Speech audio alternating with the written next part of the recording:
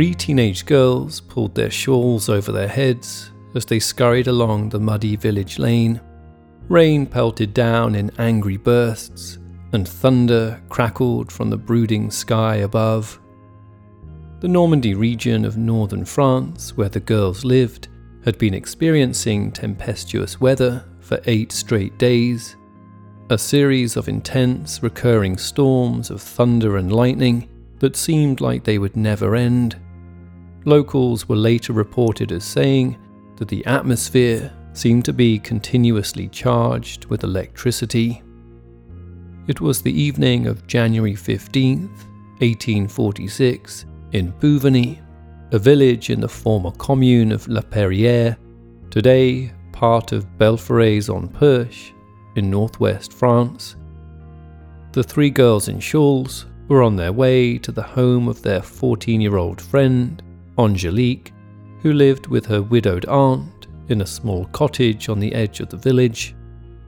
Angélique Coutin, like many older children in large families at that time, had been sent by her parents to live with a relative where she was expected to start earning her keep.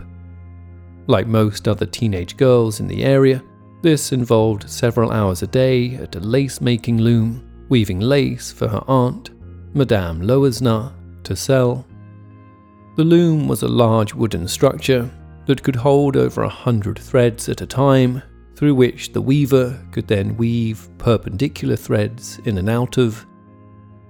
With the thunder finally starting to subside on that peculiar January evening, Angélique's 3 friends eventually arrived at Madame Loesnard's home to start their own shifts at the loom.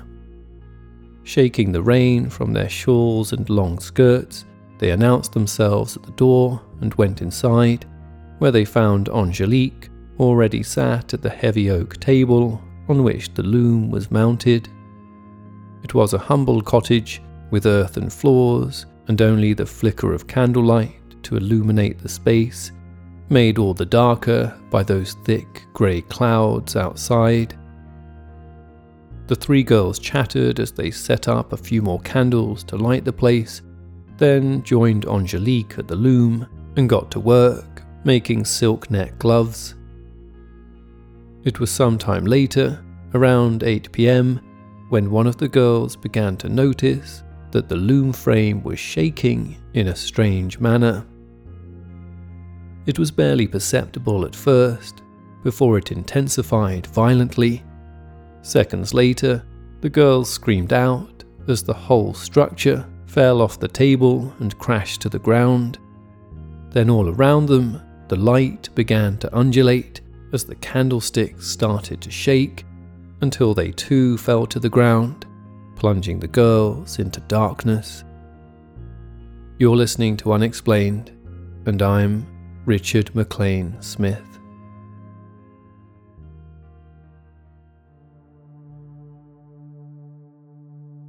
Having been alerted by the crash, Angélique's aunt demanded to know what was going on. Each convinced it was one of the others, the girls scolded each other as they groped around for the candlesticks and quickly relit them. With no one seemingly willing to admit it, the aunt had no choice but to help the girls place the loom back on the table and let them get back to work.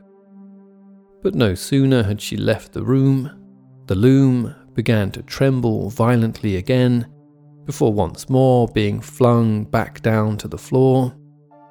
And just as before, the candles followed suit, plunging the girls into darkness for the second time that evening. Moments later, the girls' screams were heard by neighbours as they ran out of the cottage in terror at what they'd just witnessed. But when the neighbours rushed over to see what the commotion was about, they refused to believe any of it.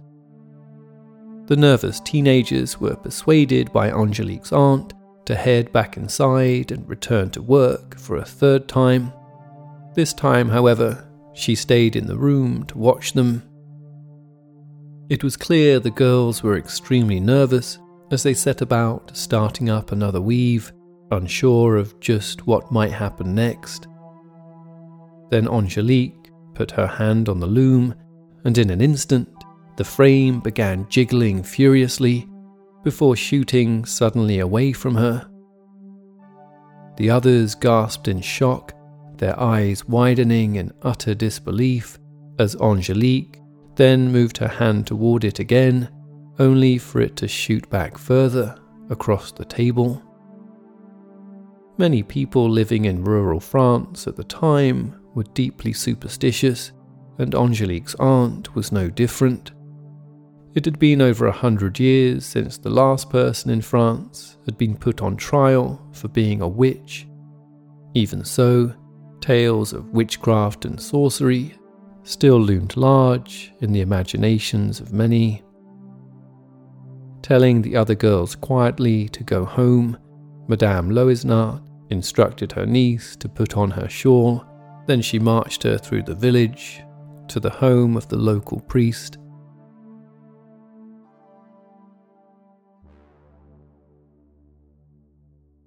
Somewhat surprised to receive visitors so late on a winter evening, the priest invited the pair inside. After seating them in his kitchen, he listened incredulously as the aunt relayed the evening's events. When she finished, she demanded the priest perform an exorcism on her niece immediately. The priest laughed heartily in response. It wasn't quite time for that, he said, trying to ease the tension. Then, without saying a word, Angelique placed the last glove that she'd been weaving on a chair next to the priest. Immediately it shot away from her and fell over with a clatter. Stunned speechless, the priest picked up the chair, then sat down on it and asked Angelique to touch it again with her glove.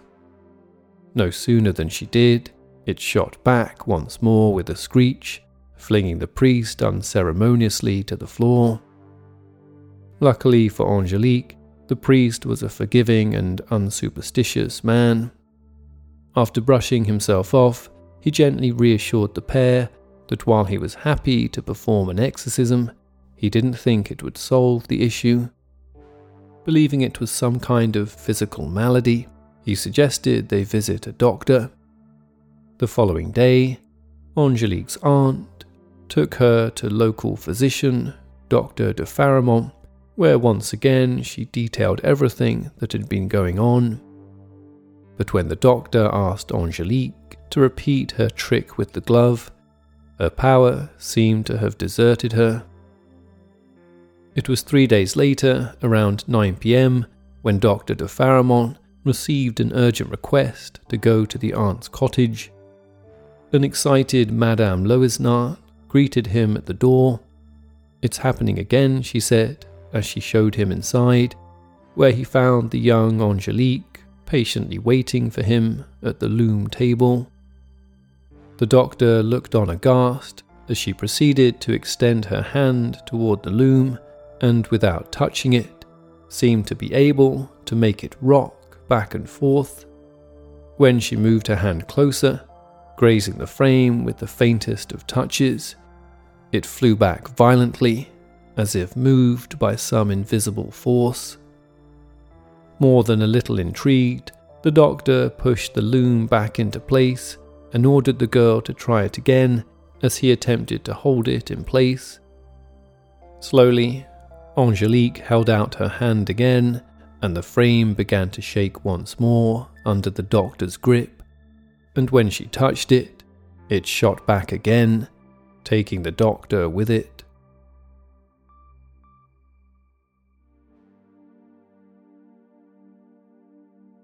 Having seen enough with the loom, Dr. de Faramont suggested Angelique try her strange trick on something a little heavier. In those instances, when the object was too heavy for anyone to move, when Angelique touched it, she would then seemingly be flung backwards instead. After observing Angelique for some time, the doctor noticed that the girl became progressively tired with each event, but he had no explanation for the strange phenomenon. He became even more confused a few days later when Angelique's abilities escalated. At first, the unusual force she seemed to exert affected only wooden objects, but now all sorts of household items were being moved. Papers flew off tables if she walked past, and heavy books fell off the shelves. Metal objects were also affected, although to a much weaker degree. Her seamstress's scissors once flew off the waistband of her apron across the room, as did metal tongs and shovels. Even burning logs started flying out of the hearth if she walked too close to it. By then, no longer able to work on the loom, Angelique had been sent back home to live with her parents. But things only got worse. Whenever the girl approached a chair to sit down, it would be seemingly flung away from her, and at night when she got into her bed, it would shake so violently she'd be unable to sleep in it. One afternoon, while shelling peas into a basket, her mother watched with alarm when her daughter's dress brushed the basket, and in an instant it was propelled across the floor, scattering peas everywhere.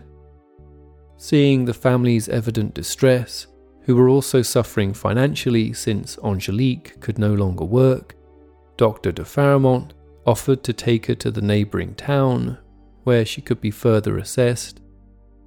On January 24th, 1846, Angelique was led into a consulting room and placed in front of 3 other doctors, as de Faramont had a 10-stone wooden block placed on the floor next to him. Then he instructed Angelique to approach it. When her dress brushed against it, the 3 other doctors gasped, as the block then seemed to levitate 4 inches off the floor, before bouncing up and down roughly 40 times in a minute. Even when Dr. de Faramont sat on the block, it continued to do the same, and when he invited the 3 other men to sit on it too, it proved no impediment to the extraordinary event they were witnessing.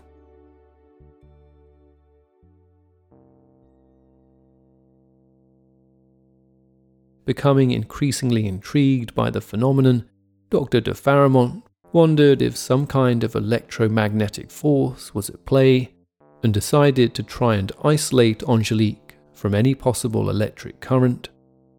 With a sheet of glass, a non-conducting material positioned on the floor, he put a chair on top of it and asked Angelique to try and move it, which she was seemingly unable to do, suggesting to him that the phenomenon was electrical in nature. Meanwhile, news of Angelique's strange apparent powers was spreading around the region.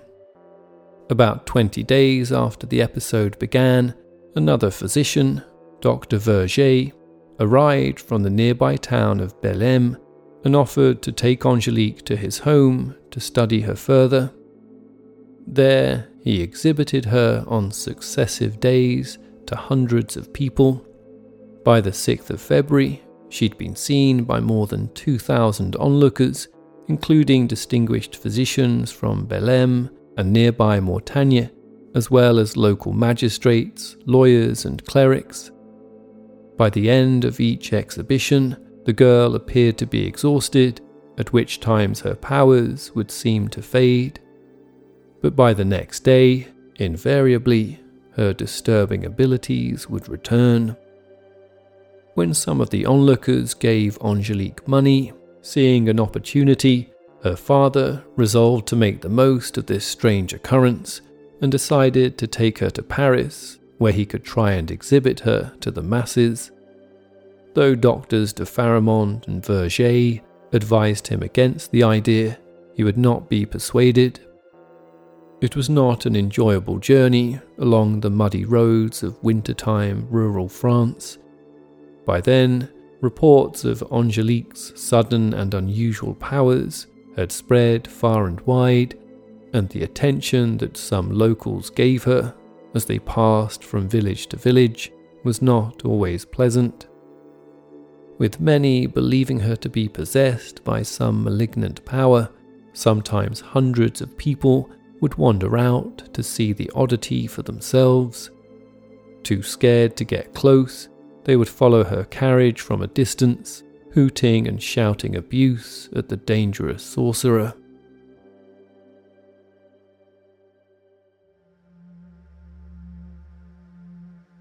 After arriving in Paris on the 12th of February, Angelique was taken to visit distinguished Parisian physician Dr. Tonchon.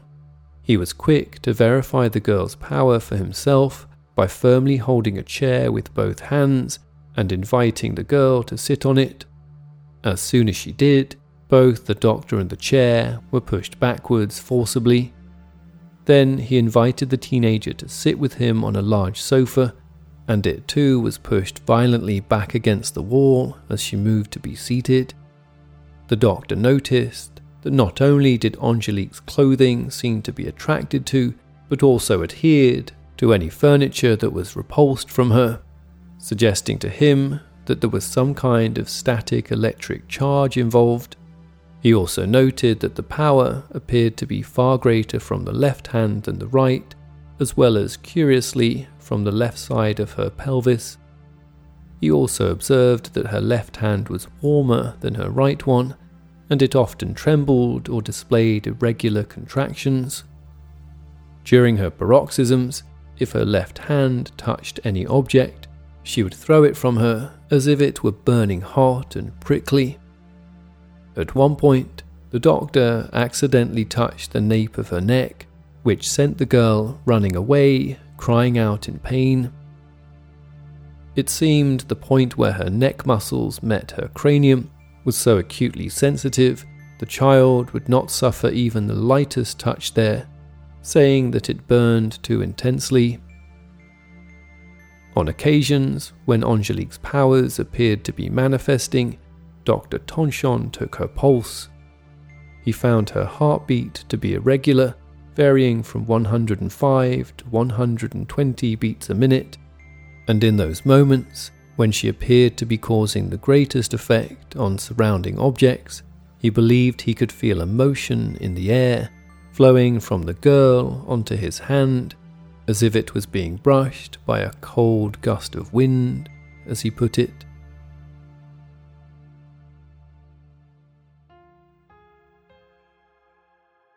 Just like Dr. de Faramond, Dr. Tonchon also demonstrated that if the girl was cut off from contact with the ground, either by placing her feet on a non-conductive material or merely by keeping her feet off the floor, her strange apparent power over objects ceased immediately.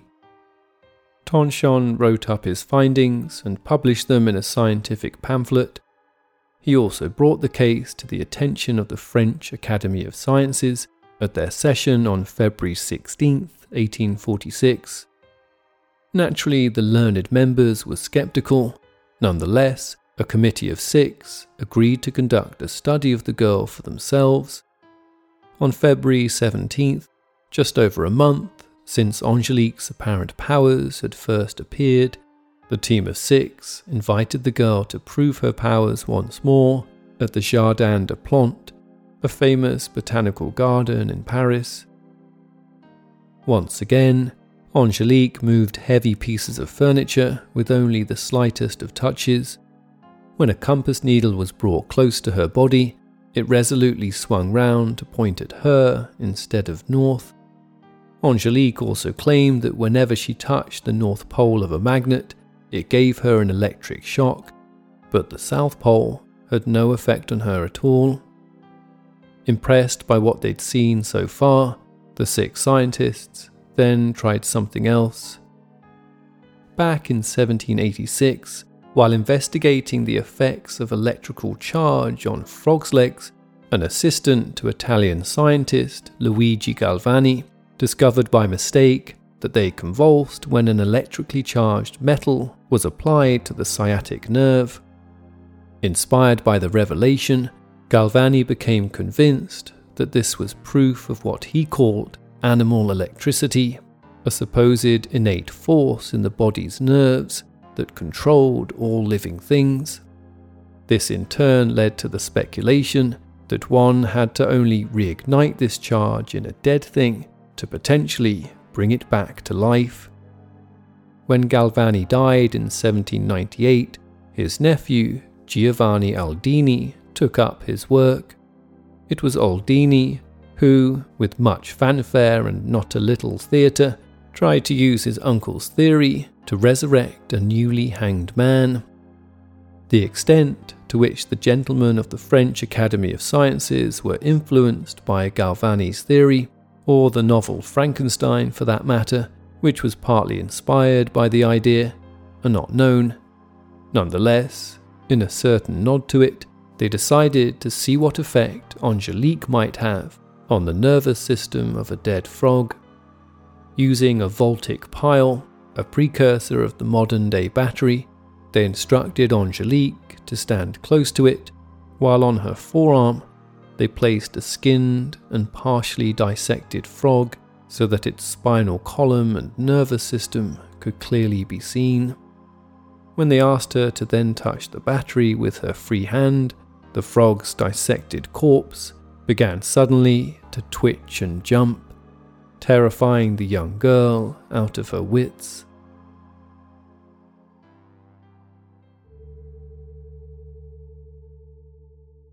In truth, the scientists would have likely got the same result from the frog with anyone, not just the so-called electric girl, since any human body will conduct electricity, but the experiment left Angelique so traumatized that she endured nightmares about it for several months afterwards, and over the course of the next few weeks, as if they'd been scared right out of her, Angelique's strange apparent powers began to steadily diminish.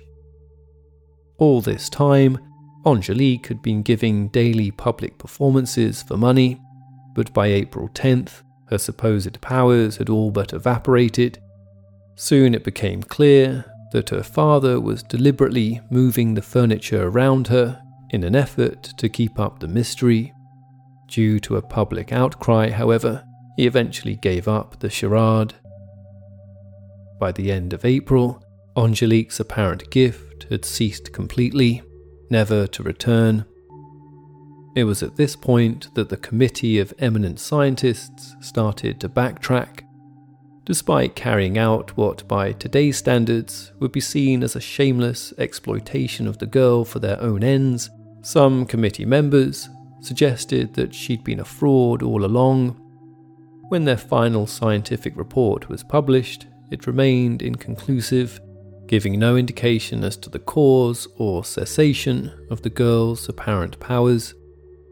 In response, some of the doctors who'd claimed to have witnessed the strange phenomena when at the height of its power compelled the committee to think again, writing, "It matters not what name we may give to this, the effects it is impossible to deny. The more we have seen, the deeper our conviction of the phenomenon. We have examined and re-examined and taken every precaution against deception. I do not say what cause was operating, but what effects presented themselves, removed even the shadow of a doubt." It is perhaps a testament to those times that we have no record of Angelique Coutard's own thoughts on her remarkable experiences, or what effect the events of early 1846 had on her afterwards. All that we do know is that she is said to have simply gone back to living a normal life. Her case remains to this day unexplained. This episode was written by Diane Hope. Unexplained is an AV Club Productions podcast created by Richard McLean Smith. All other elements of the podcast, including the music, are also produced by Richard McLean Smith. Unexplained, the book and audiobook, featuring stories that have never before been featured on the show, is now available to buy worldwide. You can purchase from Amazon, Barnes & Noble, Waterstones, among other bookstores. Please subscribe and rate the show wherever you listen to podcasts, and feel free to get in touch with any thoughts or ideas regarding the stories you've heard on the show. Perhaps you have an explanation of your own you'd like to share. You can reach us online at unexplainedpodcast.com or Twitter at unexplainedpod and Facebook at facebook.com/unexplained. Unexplained podcast.